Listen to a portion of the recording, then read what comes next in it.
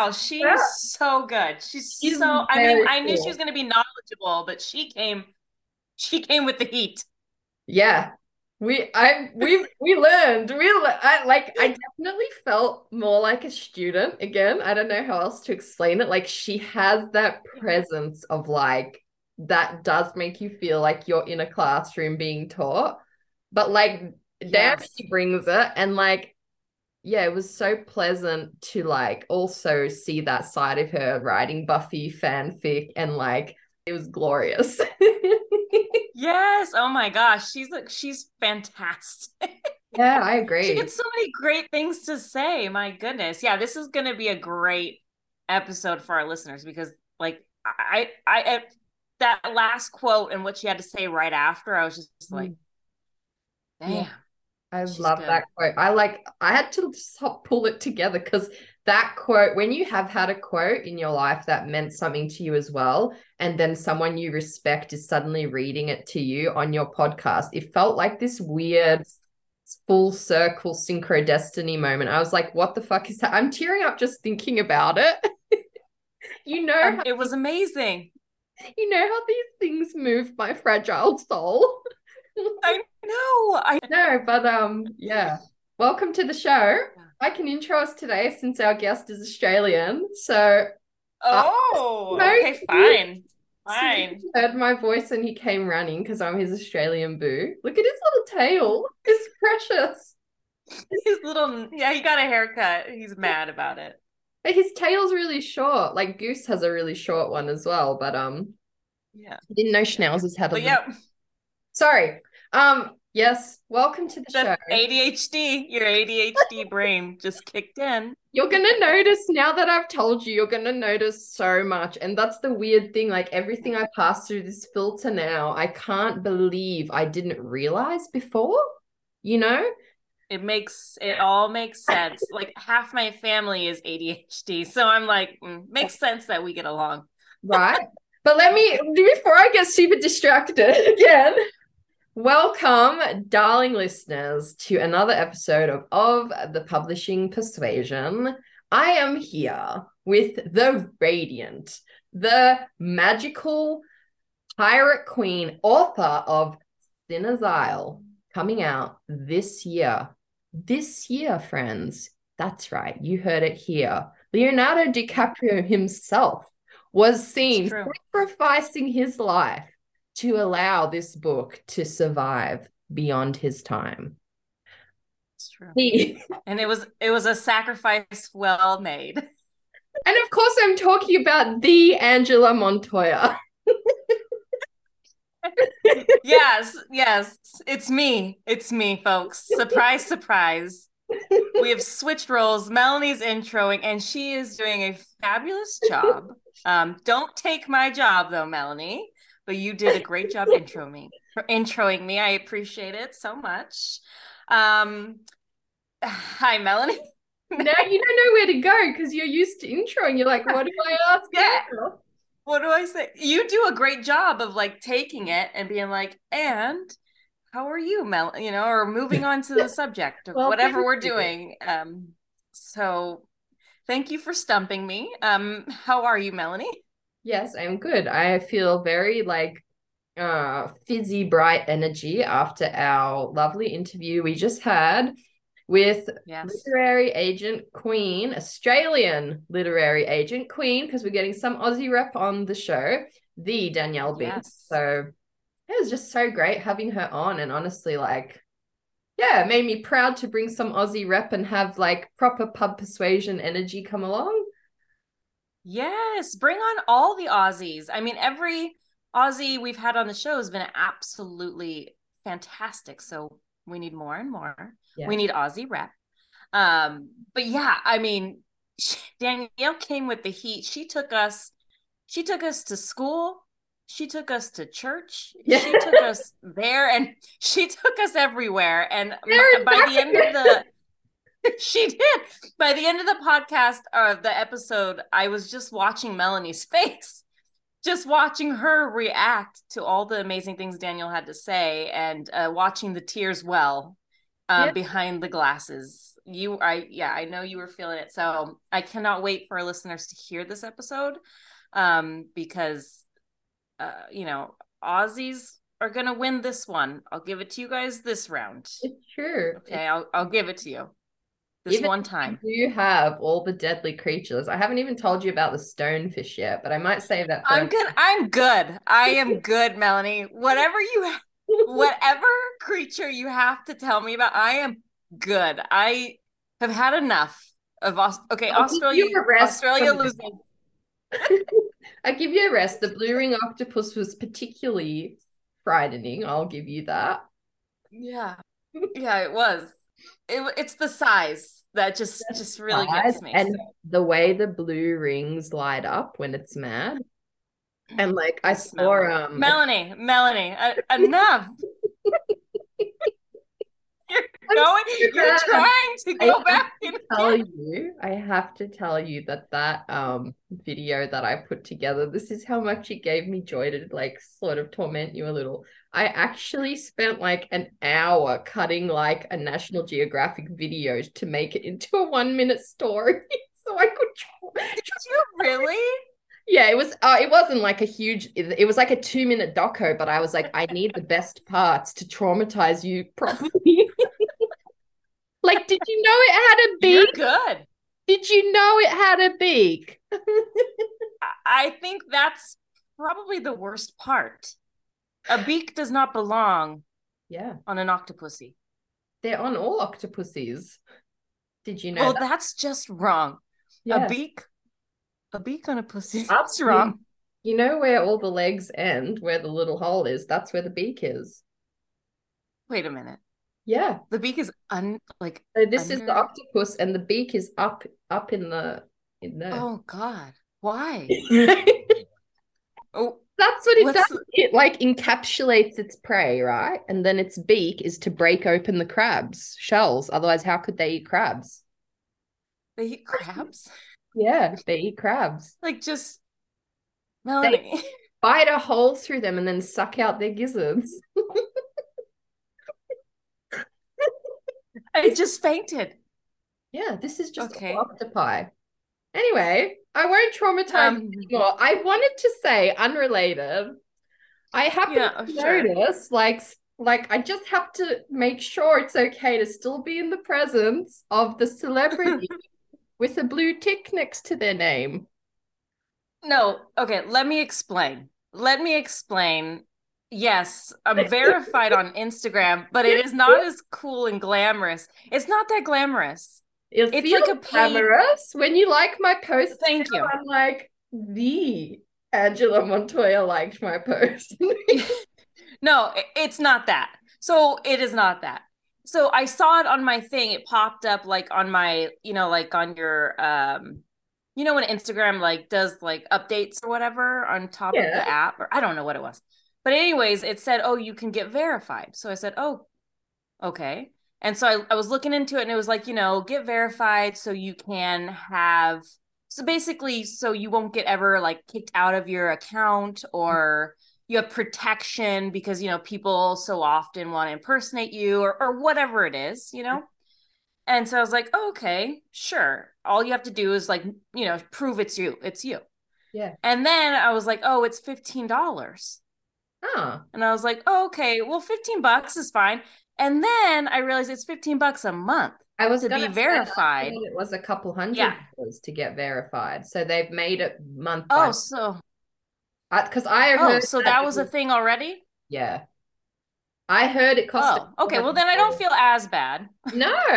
And you shouldn't. To be honest, I'm giving you shit, but I brought it up to celebrate it. I thought it was like a milestone. Now you're like verified account. I'm a verified account, but I don't know if it's like that big of a deal. Let's make it a big deal. I like it. Okay, yeah, I'm verified, everyone. But I canceled it. But maybe I'll uncancel it. Don't okay, I won't. It because that reason alone, that's what I was thinking of doing it for that reason alone, because I do get anxious about people get their accounts hacked and stuff.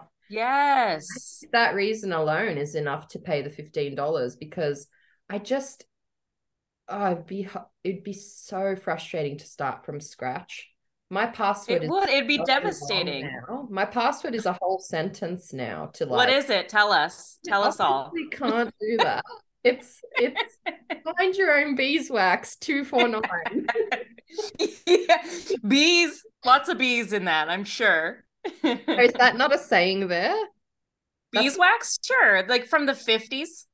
no, it's a saying, mind your own beeswax. We say that here. Yeah. Oh, Yeah. That's something probably they would say like in like I said, like in the 1950s or something. listen to her go. I get verified and now here I am. You Down just is you. you just can't control me now. I am arrogant now. But Just depends anyway, on the day. I Yeah, I I digress. digress. How are you? I'm good. I'm pretty good. I worked on my book a little today. Did you? My new book, and I'm at like 23K or Oh, 24K. damn. Damn, Mm-hmm. that escalated. Where are you at, Melanie? I'm I'm still back at 16. Somebody's been keeping me busy with podcast episodes so they can go ahead and cheat like a dirty little cheater. And then the curse of Frangela yesterday, I'm sure you saw Oh, the curse yeah. too, because the dogs I was looking after on my days, I had just finished loading the podcast everywhere. I kid you not. And I was like, you know what? The dogs are quiet. I took them on a walk already. And I'm sitting there, pulled the laptop onto my lap, and I was like, I smell shit. I smell No. shit. And I was like, no, no, you're just imagining it. And I looked in the mirror, the bedroom mirror, and I Oh, saw things, little nugget shaped things. yeah. And lo and behold, the little doggy that I was watching had shat herself all over my bedroom floor. Oh, no. And she was sick, and then she vomited all over the house. Mind you, I had just hand deodorized my carpet the day before for the first time in my life. I couldn't believe the calm. I don't know what that's saying. The universe is like, just be messy or something. I don't know.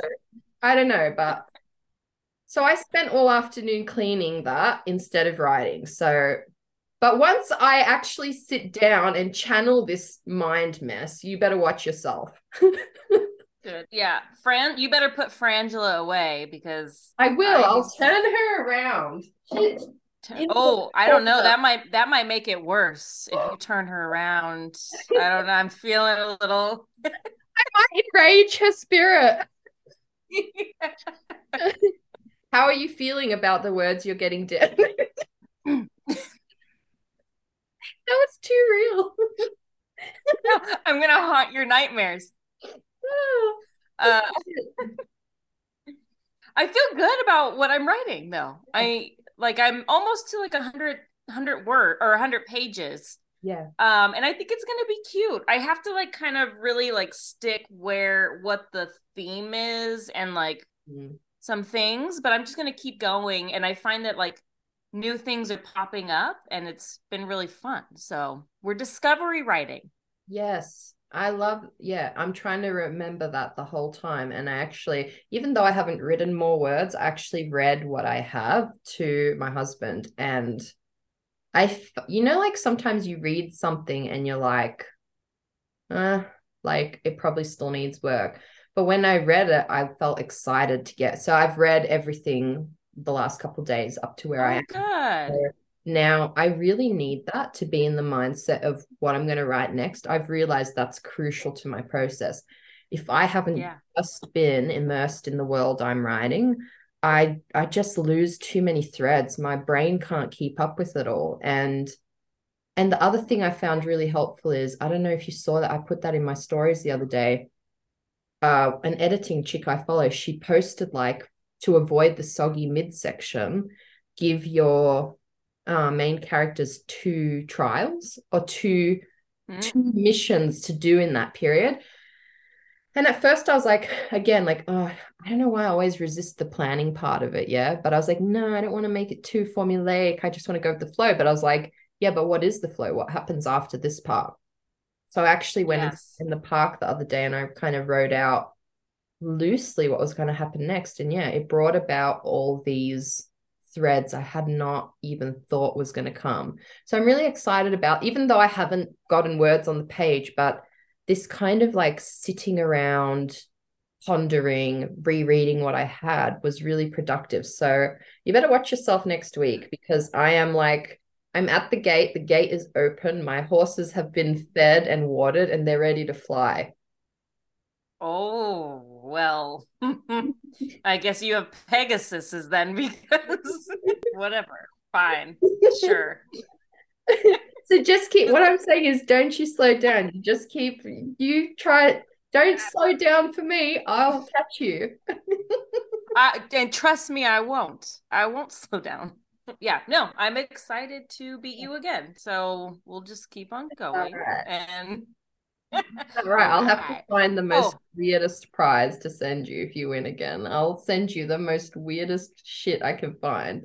I don't know if you could top what you've already sent me. But Oh, I but can. What were you I gonna love it. say? No, I was gonna say my friend, well, she goes by a novice novelist on Oh yeah. Instagram, but she's my one friend in real life, my Yeah. real life friend. And she's a writer too, but she sent me our sent me a little thing, and she was like, "You and Melanie should try this on the show." And I send it to you, but I want to hear it. Okay, so here's what it says. It says, saw somewhere if you say rise up lights out loud, it sounds like razor blades in an Australian accent. So what I want you to do, Melanie, is say razor blades. Razor blades. And if I say rise up lights, see, it sounds like razor blades. Rise up lights. Rise up lights. Do I sound Australian? You do sound Australian. Rise of lights. Say it again. Rise up lights. Rise up lights. Oh, what a true blue bogan just came out in you then. Rise of blades. I'm a proper bogan. No, I can't. I can Rise only of do the one. lights. Rise of lights. Rise. So anyway, that's my one Australian phrase I can say now.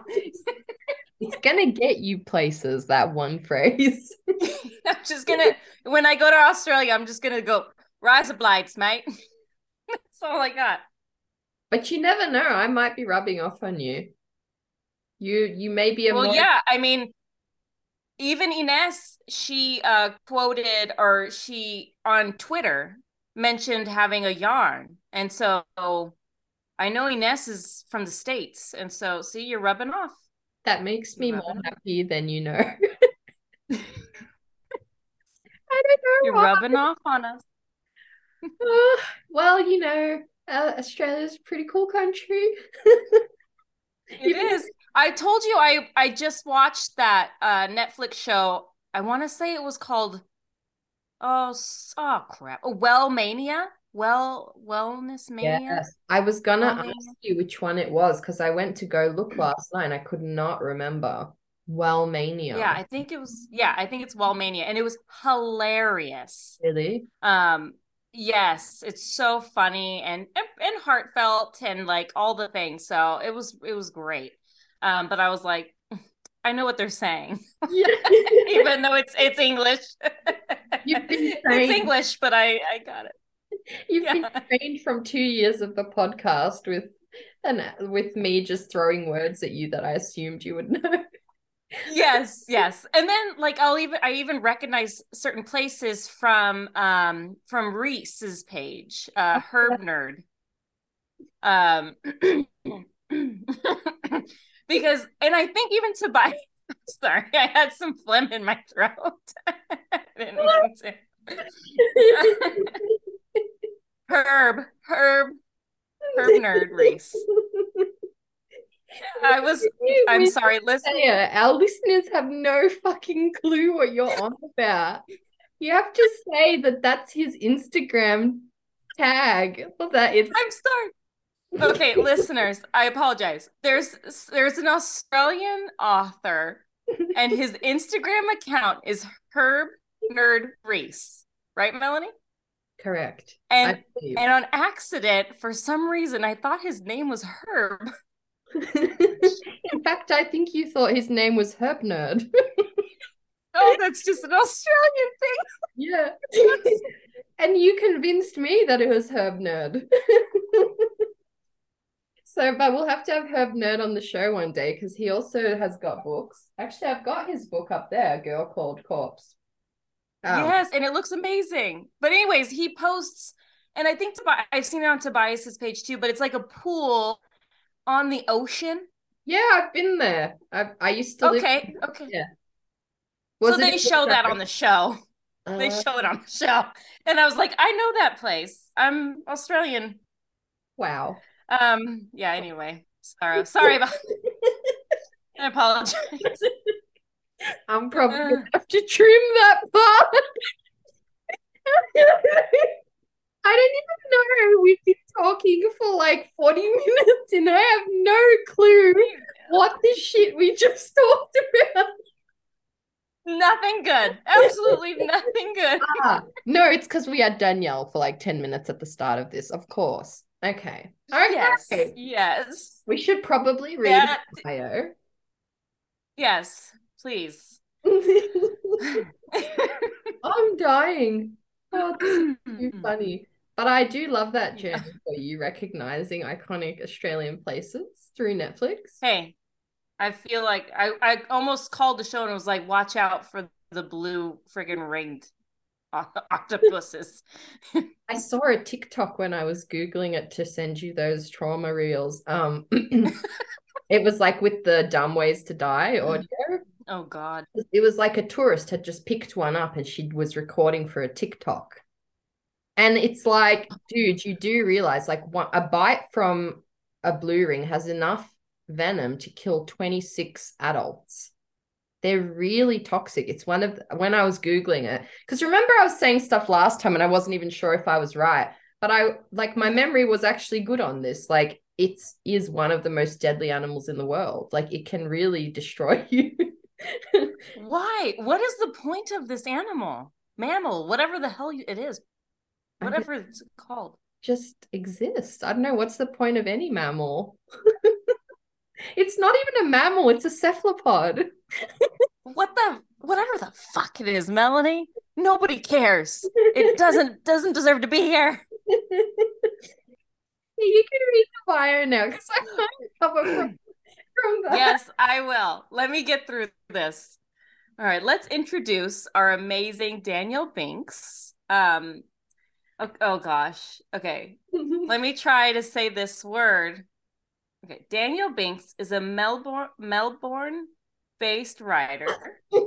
After all this time, you can do it. You can do it. Melbourne? Melbourne. Okay. Danielle Binks is a Melbourne-based writer and literary agent with Jacinta the Mass. Okay, I'll read it. It was torture because I actually know all these words. So it was so mean of me to give it to you. Fine, go for it. Me. Just as I thought I could say all the Australian things. Go. Finish now. No, rise of lights. That's it. Your turn. Go ahead, Melanie. No, now I feel guilty. I love No, trust me. Trust me, it's fine. Danielle Binks is a Melbourne-based writer and literary agent with Jacinta de Mace Management. Sorry, I'm laughing. Now, when I cut it later and we're just randomly cackling through the bio, it's so bad. With Jacinta de Mace Management. In 2017, she edited and contributed to Begin and Begin. Actually, I've got that one. Yeah. Stay focused, Melanie. Stay focused. Thank you. She edited and contributed to Begin and Begin, an anthology of new Australian young adult writing inspired by the #LoveAusYA movement, which won the ABA Book of the Year for older children ages 13 plus. The year the maps changed, Danielle's best-selling middle grade novel was a 2021 Children's Book Council of Australia CBCA notable book and released in North America in 2022 with HarperCollins. Her first solo YA, The Monster of Her Age, released in 2021 and won in the young adult category of the 2022 Indie Book Awards. Danielle is also teaching fiction and young adult writing in the Associate Degree of Professional Writing and Editing at RMIT University. And you can tell she is a teacher because she took us to school this episode. So let's get her on. Australia. Australia, mate. Australia, mate. Oh, she's great. Yeah. She could teach us anything. So yeah, very cool. Good work. Yeah. Did you have her book, like knowing it was her book or that book? Or what is it? It's an anthology? Yeah. Actually, cool. I've got it signed. Was this the first time I met her? I can't remember now. This is kind of embarrassing, but this is many years ago now, pre-COVID. And I was like rewriting my book as YA. And so she had come up on my radar and I just was like, she was YA to me, Danielle. Like, yeah, it was just like in Australia, she is the YA mama. And so I was like going to all her events and stuff. And I was like, I think after I heard her speak at this event, I like went and found I was walking through there's like markets as well. And I was walking through the markets and I saw her and I was like, so, you know, that early writer, sweaty, embarrassed. I was like, I've got to get her to sign my book. And so I was like, I just like went through the crowd of the market. I was so hot and sweaty and embarrassed, but for some reason I just felt like I had to have her sign it because I just heard her speak. So yeah, there you go. Young early writer. It's like maybe 6 years ago, maybe more now. Ages ago. Crazy, right?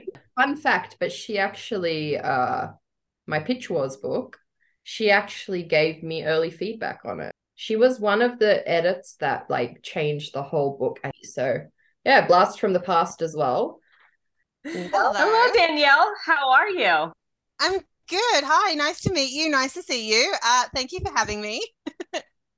Of course. It's always fun to get Aussies on the show because we have so many like American authors and agents that come on. So anytime Melanie like sees somebody that she's kind of excited about, I'm like, yes, please, like let's find a way to get them on. So yeah, I'm more than happy to. Yeah, thank you. It's also interesting to see the compare and contrast, right, with the two industries. So hopefully we can, do that. I know a little bit about what's happening in America because I was there recently. So yeah, I'm more than happy to be here. Thank you for inviting me. Yes. Well, now I'm even more excited to talk about it. No, I told you, Angela, this one has the info. She has a lot of good information to share. So do you want to just start for our non-Australian listeners? Because I feel like if you're Australian, you know the Danielle Binks, especially if you're in the YA area. But for our American listeners, can you tell us a bit about yourself? Sure. So I am a literary agent with a small boutique agency over here in Melbourne, Victoria, Australia, called Jacinta de Marseille Management. I've been a literary agent since 2016. I started out looking specifically for middle grade and young adult literature, but now I represent everything. And, you know, everything. I represent illustrators who do picture books. I represent quite a few graphic novelists. Because when I started out, I kind of said to Jacinta, who owns the agency, I was like, in 2016, I said, I think the Australian market is primed to acquire some graphic novels because I love reading them and I know we have real talent over here. So TBD, it'll take a while, but it's going to happen. And now it started happening. I've sold 3-4 graphic novels for Australians. So it's slowly happening. So I do that as the literary agent. I'm also an author of middle grade and YA literature in Australia, but I have sold my middle grade novel over in America to HarperCollins Quiltree Books over there the year the map changed. And I also teach creative writing at a university here in Melbourne, RMIT University. So I technically have 3 hats that I wear and swap them out at various times. 3 very big hats. That is a lot. It's a lot, but it's all within the book publishing playground. So I'm sticking to being a book nerd pretty hardcore. It is my personality and my profession, and I'm okay with that. I feel secure in that knowledge. Yeah. Does it feel like a lot juggling them all, or do you kind of thrive in the chaos? Or it might not be chaos. Some people are just very organized with that stuff. Oh no, it was a juggling act when I was first getting used to wearing the author hat in particular. that I had to really set aside like a month to do my edits and to get a manuscript finished. And I had to not be an agent for a little while. So Jacinta took over at that time. And Jacinta is my agent as well. She represents me and does my contract work for me. So that was a good, just taking that hat off and handing it to Jacinta and saying, I just need to be an author for like a month to get the edits and deadline out of my system. So that was a juggle initially, but I'm getting much better at time management with that now. And I'm getting better at saying when I just need a month to sit and write or sit and read, as is also the case. Sometimes I need to prioritize being an agent more. And particularly, it always happens at different times. You can't quite juggle because you're representing people who are at various stages in their careers. So you have some authors who are onto third, fourth, fifth books, and you have some authors who are at the very start of their career as debuts, and they all need different things from you at different times. So you just have to kind of go with the flow a little bit. And I think that what has blessed me with being a better juggler, is knowing that you can't be regimented because you're dealing with creativity and creatives. And sometimes people are going to need more from you on the creative space, and sometimes they're going to shut the door in your face and say, nope, just leave me alone for 6 months. I don't want to see you until I've got a finished draft. But, you've got to kind of respond and be flexible and malleable to however people are creating, which is what I try to do. That is fascinating. Now, do you find like in those quieter times on the agent side, is that when you really dive into your own writing and get that going? Or are you always writing? I tend to always be writing, but I also tend to look for a block of time, about a month, when I do every rotten writing practice there is. I break my back. I write until 4 a.m. I have terrible sleep habits and eating habits. I pretty much lock myself away and do everything that I would advise an author for author care purposes not to do. I would say this is really unhealthy, but I don't take my own advice. I go off and do all the worst things. And I don't show anyone. I don't share my writing. I'm very secret squirrel time. So I do everything that's wrong probably with a creative process. And then I'm the one that turns around to my authors and says, don't do that. That's unhealthy. I love that you shared that though, because I think it's just like real and relatable. Like realistically, like, there are those moments. And like, I mean, shout out to my therapist, Priya, but like she always says that it's like, it's not even when you've made progress in these areas, even when you are doing self-care stuff, like you're gonna have those moments. Like that's part of the journey as well. And I think like when we talk about it all, we just all feel more seen, because we've all been there. It definitely there's also, I think, a degree of superstition with being a creative. Part of you thinks, well, that's how I wrote the last 2 books, was breaking my back, writing till 4 a.m. What if that's my process? What if I can't break the magic? What if I can't have healthy habits because healthy habits don't get the book out of me? So you become a little bit superstitious about your processes. You start to wonder if, maybe I have to treat myself terribly in order to get this book out of me. Maybe that's just the way my brain works. It's probably not. Let's be honest, you could probably give yourself a solid go to bed at 11 p.m. and you'll be fine, and have like a walk in the morning, have a healthy breakfast, and then come to the computer screen. But no, part of us is like, but I was in a bad place last time I wrote a book. Maybe I have to replicate that. And it's the same as, sports people wearing the same underwear from the last game that they won. It's gross. Probably not doing anything, but lest we break the habit, because maybe deep down inside of us we're all a little bit afraid that there is something magical and intangible to this process. So we keep those bad habits because we do know there is a certain magic in being creative. So I don't know, maybe sharing that, somebody is sitting there thinking, I do that. I hunch over my computer screen and I refuse to get an ergonomic chair or keyboard because this is how I wrote my last great short story in this terrible chair that's bad for my back. What if that's the secret? We all kind of do that. It's okay to admit it. It is okay. And I noticed for Melanie and I, for the last few drafts that we've worked on, we did something kind of similar. We did like a draft race where we were battling each other over a month to see who could win, who could get the most words in. And that competitive spirit like led us and forced us to battle it out. But we both ended up writing books in a month for that. Yeah. And maybe, so like that kind of thing, I feel like sometimes maybe having a deadline forces you to just like let go and just write, you know? Yeah, it's it's called a deadline for a reason. There is this assumption that if you don't get to it, it's kind of like Bali in a game of tag, right? You got to get to home base. You got to get to the deadline before it kills you. We put these big pressures on ourselves, and that's essentially NaNoWriMo. Yeah. They try to make it very gentle and lovely, but it's still like write a novel 50,000 words in 1 month, and it's still like somebody. However, it's not real, but it's still somebody like cracking a whip across your back and saying, do it now, because maybe that's what we need. We need that extra pressure. We need that sort of time cooker, the same way that kettle does. But who knows? Some of us are just a little bit. I'm certainly too scared to break the habits in case that is indeed the thing that's keeping me grounded to my creative work. I love to trick myself in those ways too. I think it's why I force myself to post about what I'm working on and like keep myself accountable to the community and like doing draft rates. Yeah, like once you have that accountability of like people are like, well, you said you were working on something. I'm like, well, yeah, I better be working on something. Yes, I am. So I definitely thrive in that kind of like pressure. I can't remember who said it, but there is a famous writer who said that choosing to be a writer is like choosing to do homework for the rest of your life. That's essentially what we're doing. We're just replicating the school environment and giving ourselves arbitrary deadlines to finish our homework all the time. Amazingly, school kind of beats that into you, that you need to have parameters in order to be creative as well, but kind of boundaries around your creative process.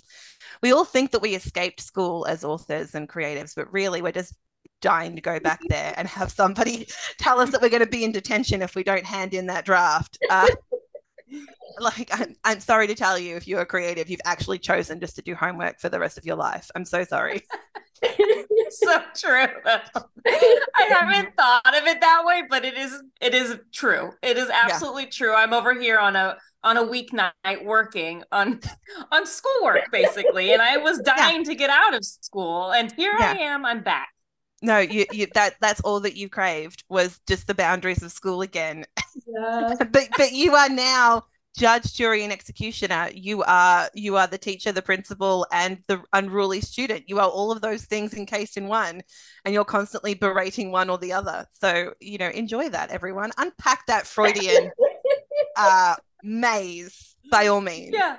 Yeah. What does that say about us, right? That's hilarious. Well, okay, but speaking of like school and life and working towards something, what did you always want to be? A literary agent, a writer? Like, how did you end up back here in this school place? No, the one time, in when you're in your final year of high school, you do one of those, your guidance counselor gives you like a test, and it spouts out like a written test, not an online test. I'm an elder millennial, so a written test, like a tick the box, and then they calculate for you what your career is going to be. I took that test twice, and twice it told me to be a dance instructor.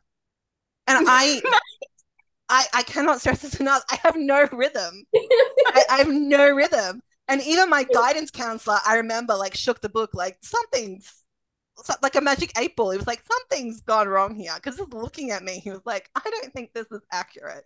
So, no, I remember being in high school, and pretty much the only thing I was good at that I really enjoyed was writing. I really enjoyed writing and reading. I remember entering a short story competition that my school had running for CBCA Book Week, which is like a week-long celebration for kids about books and everything. And I entered that in school, and I won.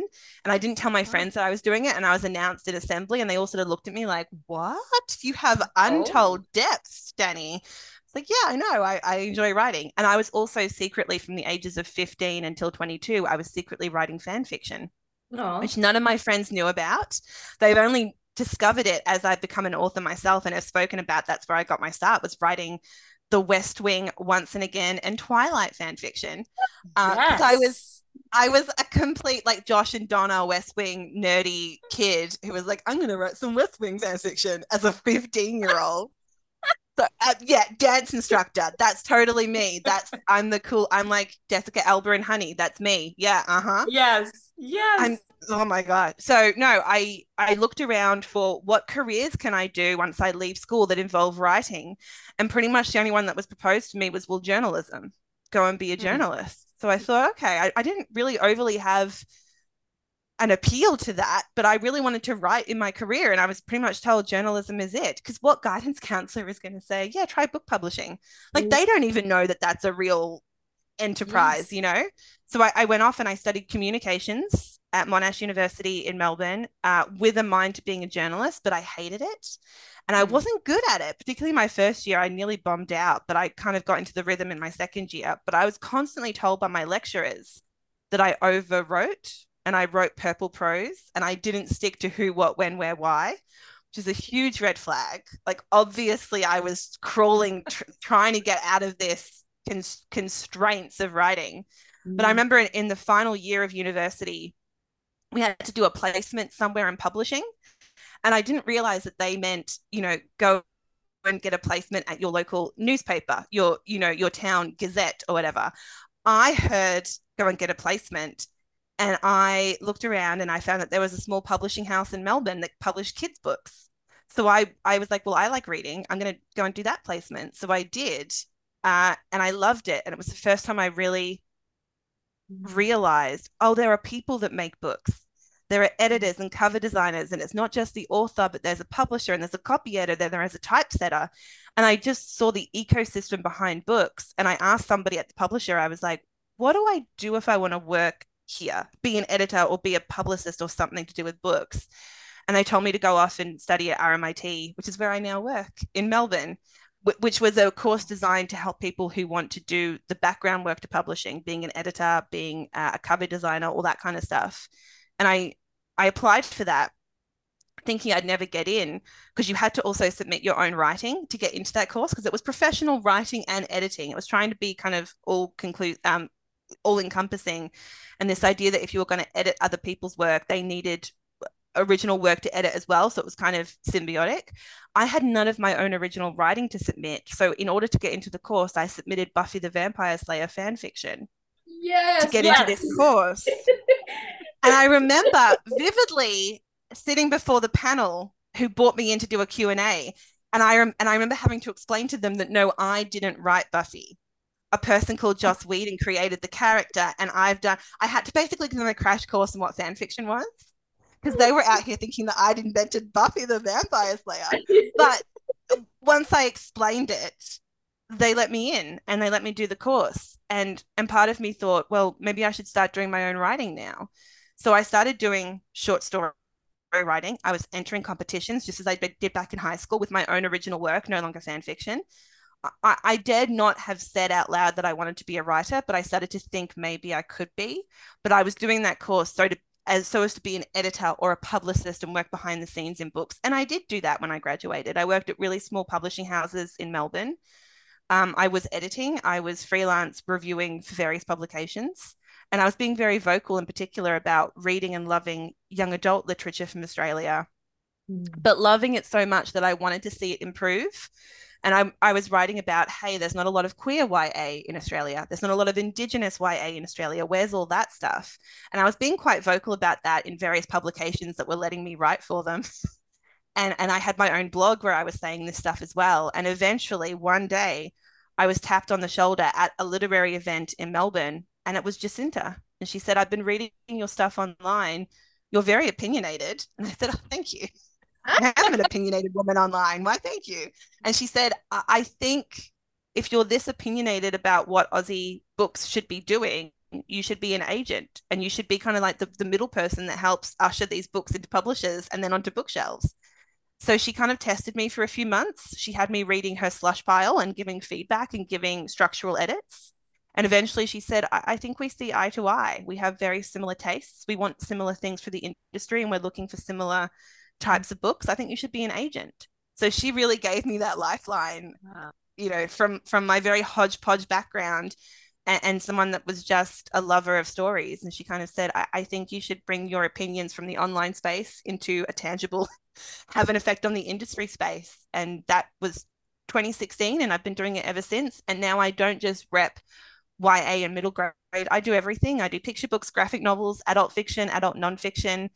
Yeah, I do it all. And it was because I was a nerd, and it was because I was opinionated online, and I was able to transport my hobby into a career because somebody believed in me, and that somebody was Jacinta Demase, who is the coolest person that I want to be when I grow up. Wow. That is so cool. Like, honestly, you gave me chills. Like, I don't think you need any of the little like habits you have because you're full of magic. So wherever you go, you're golden. And I have to just say, what a legendary life moment getting into university by writing Buffy the Vampire fanfic. I think that needs to be in your bio because that is so epic. I tell students that because I write YA, I go to high schools and they want to know about my writing journey. And I can see teachers and librarians are slightly horrified when I mention fan fiction, and that I literally say I wouldn't be a writer today had I not written fan fiction back then. And I can see the librarians and teachers being like, why is she doing this? But the kids think it's so cool and geeky. And I do the worst thing ever. I say to them when I admit that I wrote fan fiction, I say to them, like, look at me, look at my age. What sort of fan fiction do you think I was writing for my time period? Like big books that were coming out when I was younger. They have said Lord of the Rings to my face. And I'm like, do you mean original publication of Lord of the Rings? And they're like, yeah, the books. I'm like, no. And then when I say Twilight, they grill me even more. They're like, oh, because they've all watched Twilight ironically now, or they've seen enough of bits and pieces of it on TikTok. They've got the idea. And I'm like, yes, hey, I will defend Twilight until my last breath. That was good. Well, you're on the right podcast because without fail, Twilight makes its way onto the podcast in some way. Angela is a diehard. I wish she had her DILF shirt on. She's got a Carlisle DILF shirt. Nice. Nice. Nice. I have to say, I mean, like I've said it before. I was a big like Jacob, Edward when I was younger, but now as I'm an adult and I'm thinking, this guy's got a job. He's a dependable man, he takes care of his family, it's win-win, I'm like Bella's dad. Increasingly, those jeans get nicer and nicer. I'm like, yeah, dude. Yeah, man. Keep the porn stash. That's working for you, buddy. Go for it. I see him now in other property, in other things. Yeah. And the amount of leeway I give this man to watch some pretty questionable television that he's in, because I'm like, it's Bella's dad. Show some damn respect. I will follow him pretty much anywhere. And like, I haven't even seen the Batman that Robert Pattinson was in because I'm like, Rob, baby, I can't. But Bella's dad, I'll follow that guy to any rabbit hole of a television show because it's Bella's dad and he's fine. So yeah, I'm right there. I'm right there with you. Totally. Yeah, keep that stash growing. Keep that stash on. It's working. It's working. And I am slightly horrified, but also very happy for them that like Taylor Lautner is like a father now, as is like Daniel Radcliffe, like Harry Potter is having a kid. And I'm like, oh my, I remember when Daniel Radcliffe was in The Woman in Black playing a father with a kid. And I was like, no. He's still 20 or he's still 18. What are you talking about? And now they're having kids themselves and it's a real existential crisis. Happy for them, but it's made me confront my own mortality and I am mortified. So happy for them, but you're making me lose my mind. Happy for them. Oh my gosh. Yes. We have found a kindred spirit here. And I just have to say, like, the power of fanfic, because I've met so many authors that were like, I used to, I would just write whatever in high school and it was a secret project. And the amount of those like teenagers that have grown up and become authors is staggering, and it's wonderful and beautiful. And so here for the fanfic, we are all the Buffy fanfic. Yeah. And I'm a really big defender of fanfic because, so for starters, I didn't learn to be an agent. I didn't go to the big fancy school, Melbourne University, learning to be an agent. I did like the hard yards kind of, I'm going to be a working journalist. I'm going to do professional writing, editing, and work behind the scenes and be like a diligent worker. I didn't like learn to be, and I racked up so many uni fees, but I didn't study to be an agent because I didn't think that that was a pathway for me. I really thought that was way outside my bounds.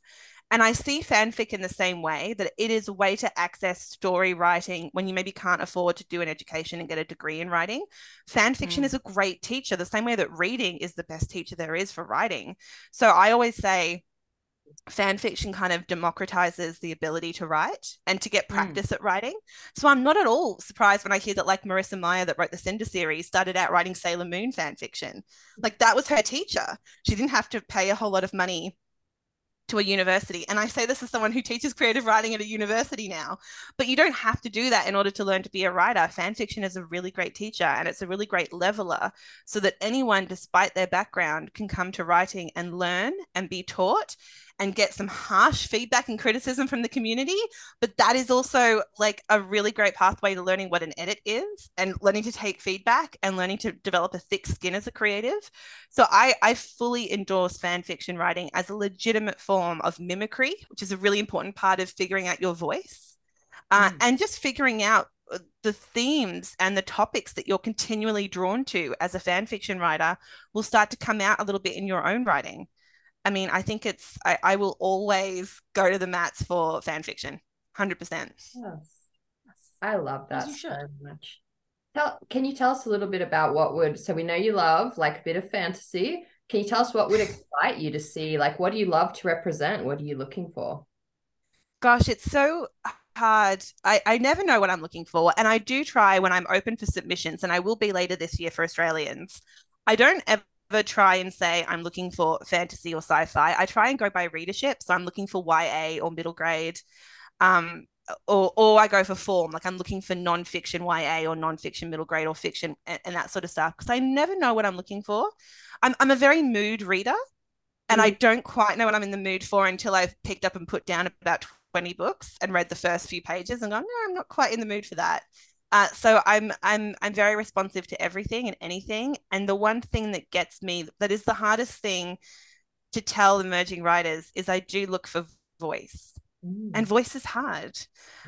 Voice is the entirety of the manuscript. Yes, it is the character that you've chosen and the point in time that we're meeting them, but it's also at a language level. It's the syntax, it's the line edit, it's everything. It's hard to describe, but you know when it doesn't work for you. And that's the hardest feedback to give, when you say, oh, the voice isn't quite right. And that can be a personal thing. I'm just not gelling with this person. Or maybe it's that you're writing YA, but the person sounds younger or older, so you haven't quite got the teenage voice right. You know, maybe they sound like teenagers from the decade when you were a teenager, and you're like, that's already past us. You know, that's already not happening anymore. So voice, it's really tricky. And honestly, a structural edit, the actual plot, you can improve upon and work on. But how many books do you read where you finish it and you think, gosh, I love that? And then someone asks you, cool, what was it about? And you say, stuff. Yeah. Stuff every time. happened. Every time. But you're always like, but there's character. And it's sometimes vibes. That's the voice, is vibes. And, you know, so the plot is one thing. The plot is the stuff that happens. Story, though, and voice is how it made you feel. And that is tough. That's a tough one to articulate. Example A, it's a hard one to replicate. And it's why I think authors spend so much time figuring out what their voice is, which can be the question of, am I writing in the right readership? Does it sound like me? Am I writing in the right genre? Do I sound like I fit in this genre? What am I gravitating towards? It's so hard. And Miles Davis, the musician, said, man, it takes you a long time to sound like yourself. And that's so true. I know, that's so true. And like, you know, if you start breaking it down in other mediums, when you say, well, what makes a Picasso a Picasso? What makes a Taylor Swift song a Taylor Swift song? And even if somebody's doing a cover of it, you can still tell it's a Taylor Swift song. Like, you know, we're talking about quite literally her voice, but it's more than that. What makes a Taylor Swift song is a great bridge. It's probably going to be a very emotional, almost like a diary entry style story, it's a lot of factors. So yeah, voice is really tricky, but it's the first thing that draws me in. And we can have a rubbish plot that has so many holes in it and needs so much structural editing. But if I love the voice, and the voice can be the voice of the character or a narrator. You think of something like Marcus Zusak's The Book Thief. What makes that is the narration of death. Death is our narrator, so death is our voice. That's what really makes it. So, voice is everything, and it's hard to get right, and you've just got to try and fail a bunch of times. And man, it takes you a long time to sound like yourself. And I think that's true in life as well. And it's probably why some people who are struggling with their voice, maybe you don't know yourself enough just yet. Maybe you've got to sit with yourself. I did see a fellow American teacher of writing somewhere on Twitter said, so of course I'm going to quote Twitter, I'm so sorry. No. They said, in their experience being a teacher of writing, they've said the two things that stop people from writing are one of these. It's either you don't yet know what you want to say, or you do know what you want to say and you're too afraid to say it. And that's the two things that are constantly blocking writers. Girl, so I think that's true. You're just dropping these truth quote bombs everywhere. Looking for it. And you know what? Like, those issues can plague you at any point in your career. You could be 5 books into a career and you have a book of your heart that you really want to write, but maybe it's a departure from your usual, or maybe it's you finally telling the story of your family and you're terrified to tell it. So you can have these issues at any point in time. It's not just debut authors. But I think she had that categorized really well, of either you don't yet know what you want to say, which can be anything from I don't know what my genre is, I don't know what my voice is, I don't know what my readership is, I don't really know if I have a theme I want to write to, if I have my own ideas about how the world works enough to write them down, or you do know those things and it's terrifying you. And that happens too. So yeah, I think that's pretty accurate. You're probably falling into one of those two camps at any point in your career. 100%. Man, I need a second to recover, because that is good. And it feels like a life lesson, even, of just like finding yourself, and you're not going to be like fully free and comfortable in your own skin until you know your why and your reason and all of that. And it translates into story. And man, that was really powerful. You're welcome. Now imagine sitting in a class with me as I eyeball you saying that, and I know, because I'm reading everyone's work, who's got what problem, and I'm like, come and see me after class. No, I don't do that. I love I'm it. intimidated. I know. Now, do you say you read someone's manuscript, they've queried you, when you're open, and you fall for this thing? Actually, let me go back a second. How is it different in an Australian publishing world compared to the States world? Because what I know is you write the damn book, then you query the book, right? You get the agent, we go on submission, hopefully sell the book. Like, is it the same situation in Australia? Not quite. The number one rule in America is you absolutely need an agent in order to sell a book, because there are so many publishers that have so many imprints, and that's the conglomerates. That's the big publishers have so many imprints and so many people working under them. Then you have all the independent publishers of various sizes. Small to medium to large independent publishers. There's no way that they could open their floodgates and have unsolicited manuscripts coming in. That would be their full-time job, and they wouldn't be able to edit and actually publish books. So in America, they very much rely on agents to be the quality control. So the first point of call when you want to be published in America is you need an agent. Absolutely, America is similar to Australia in that they no doubt have imprints that are kind of hyper-commercial imprints. And the people's job would be to watch TikTok and Instagram and YouTube and look for people that they can pitch ideas to. And that would be the same in America, particularly for like celebrities. Anyone that, like a celebrity that's really blowing up, that they want to say to them, do you have a memoir in you? You don't necessarily need an agent for that. You can just have a talent agent, and a publisher can approach you and say, I think that you've got a book in you. Let's do this. You've got like 5 million followers. Let's capitalize. So those people are fine. But everyone else, the other 99% of the population, need an agent, because American publishing is so huge. They rely on agents for that quality control. Otherwise, they would spend all of their time just constantly getting submissions. Um, in Australia, we have a bit more access to our publishers. So most of our major publishers will have time periods where they are open to submissions that aren't solicited.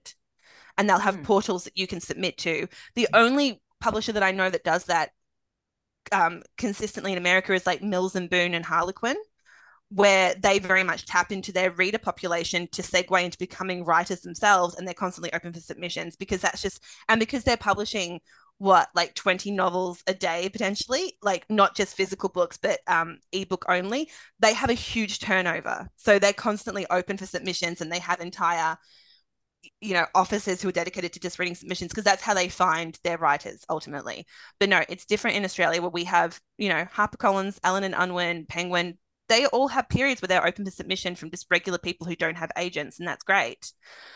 We also have a lot of unpublished manuscript prizes, which the major publishers run, where they are open specifically for competition time. And if you win the competition of an unpublished manuscript prize, the prize money doubles as the acquisition money if you're successful. Oh, okay. So all of our major publishers pretty much do those, and quite a few of the indies do them as well. And that's proven very successful for them. But then we have agents, and we only have a small number of agents in Australia. I mean, I'm on the Australian Literary Agents Association. I'm their vice president at the moment. So I can tell you we have on that official board about 20 to 30 agents.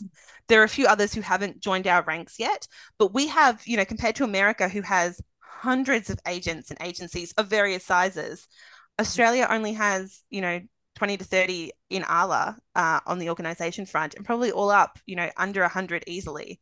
So we have a much smaller population.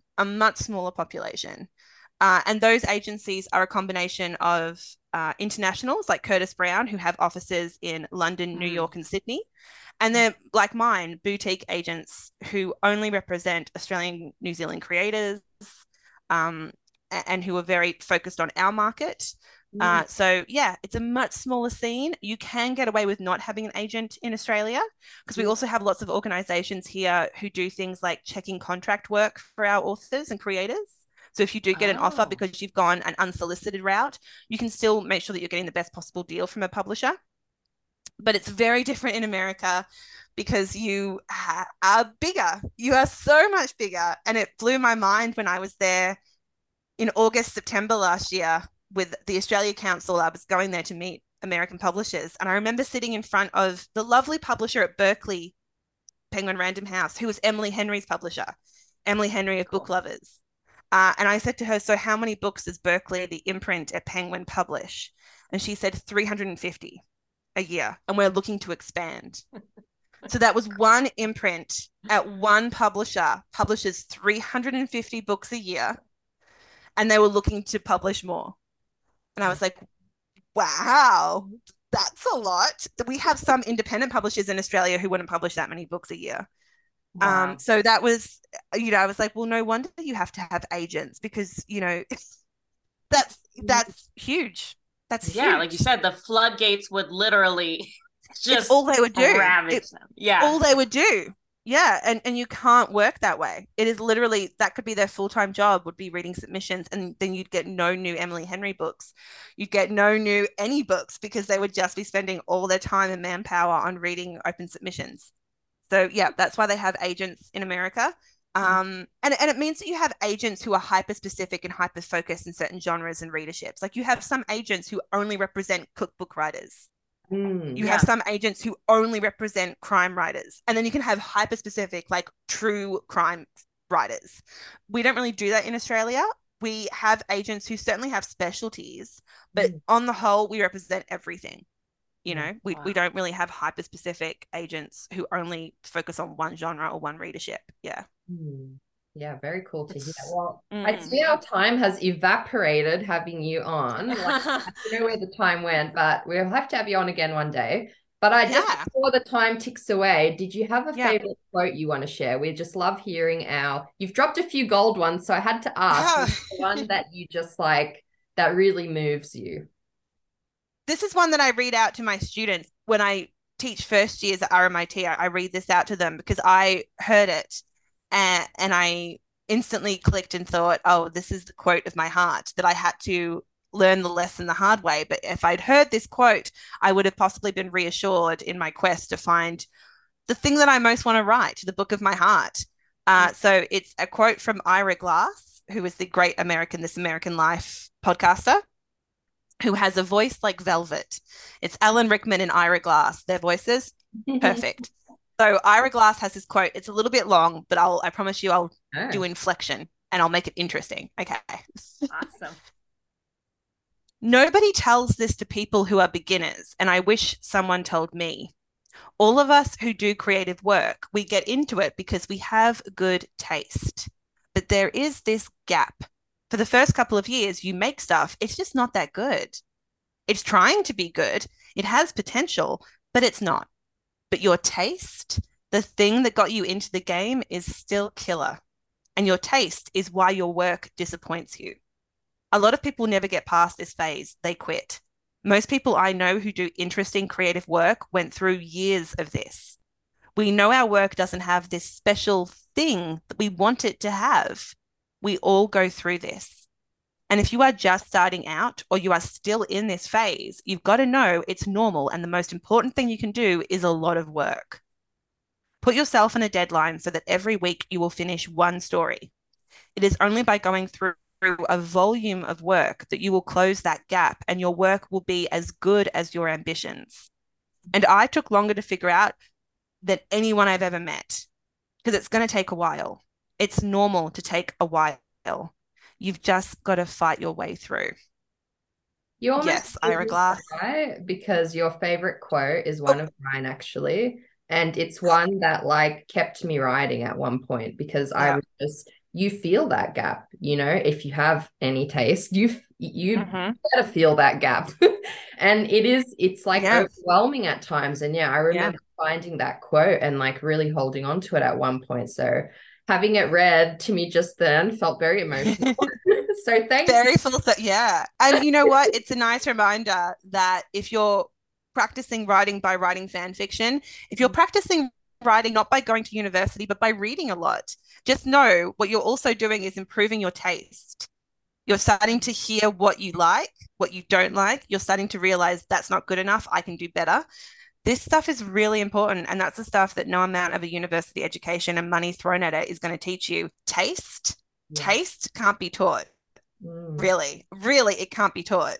So if you're worried because you don't have the money and the safety net that it takes to be a writer, and I completely feel that, it's very unfair that there's a socioeconomic barrier to being a creative self. Just know that you can do things like writing fan fiction, like reading a whole bunch, and just improving your taste bit by bit by bit so that your ambition eventually matches up with your talents. And it will happen eventually, and you'll be shocked that you ever doubted yourself. But doubt is part of the process. Doubt is how you know that this means something to you. So don't discount the doubt. The doubt is that important inner voice that is your inner critic, that is a little bit of a taste maker, but eventually your inner critic will get quieter and quieter and quieter, and your creative self will get louder and louder and louder. And that's, that feels really good. I promise you it feels really good. It'll click one day. Yes. Oh my gosh. I just keep teaching. Whatever you have to say, just keep going. I mean, my gosh. No. So thank you for having me. This has been wonderful. No. Thank you for having me. I'll come back anytime you want me. I'll come back. So thank you. Okay, good. Well, it's official. You're now the third co-host. Yes. That was amazing. Yay. Well, definitely. Hey, I may not have been a dance instructor like my guidance counselor always thought, but I could be a podcast host. That wasn't even a career when I was growing up. So there you go. Yeah. Thank you both for having me. Thank you to the listeners. I'll leave you to it, but thank you so much. This has been wonderful. Thanks, Danielle. Enjoy the rest of your day. You too. Happy Easter. Bye. Bye.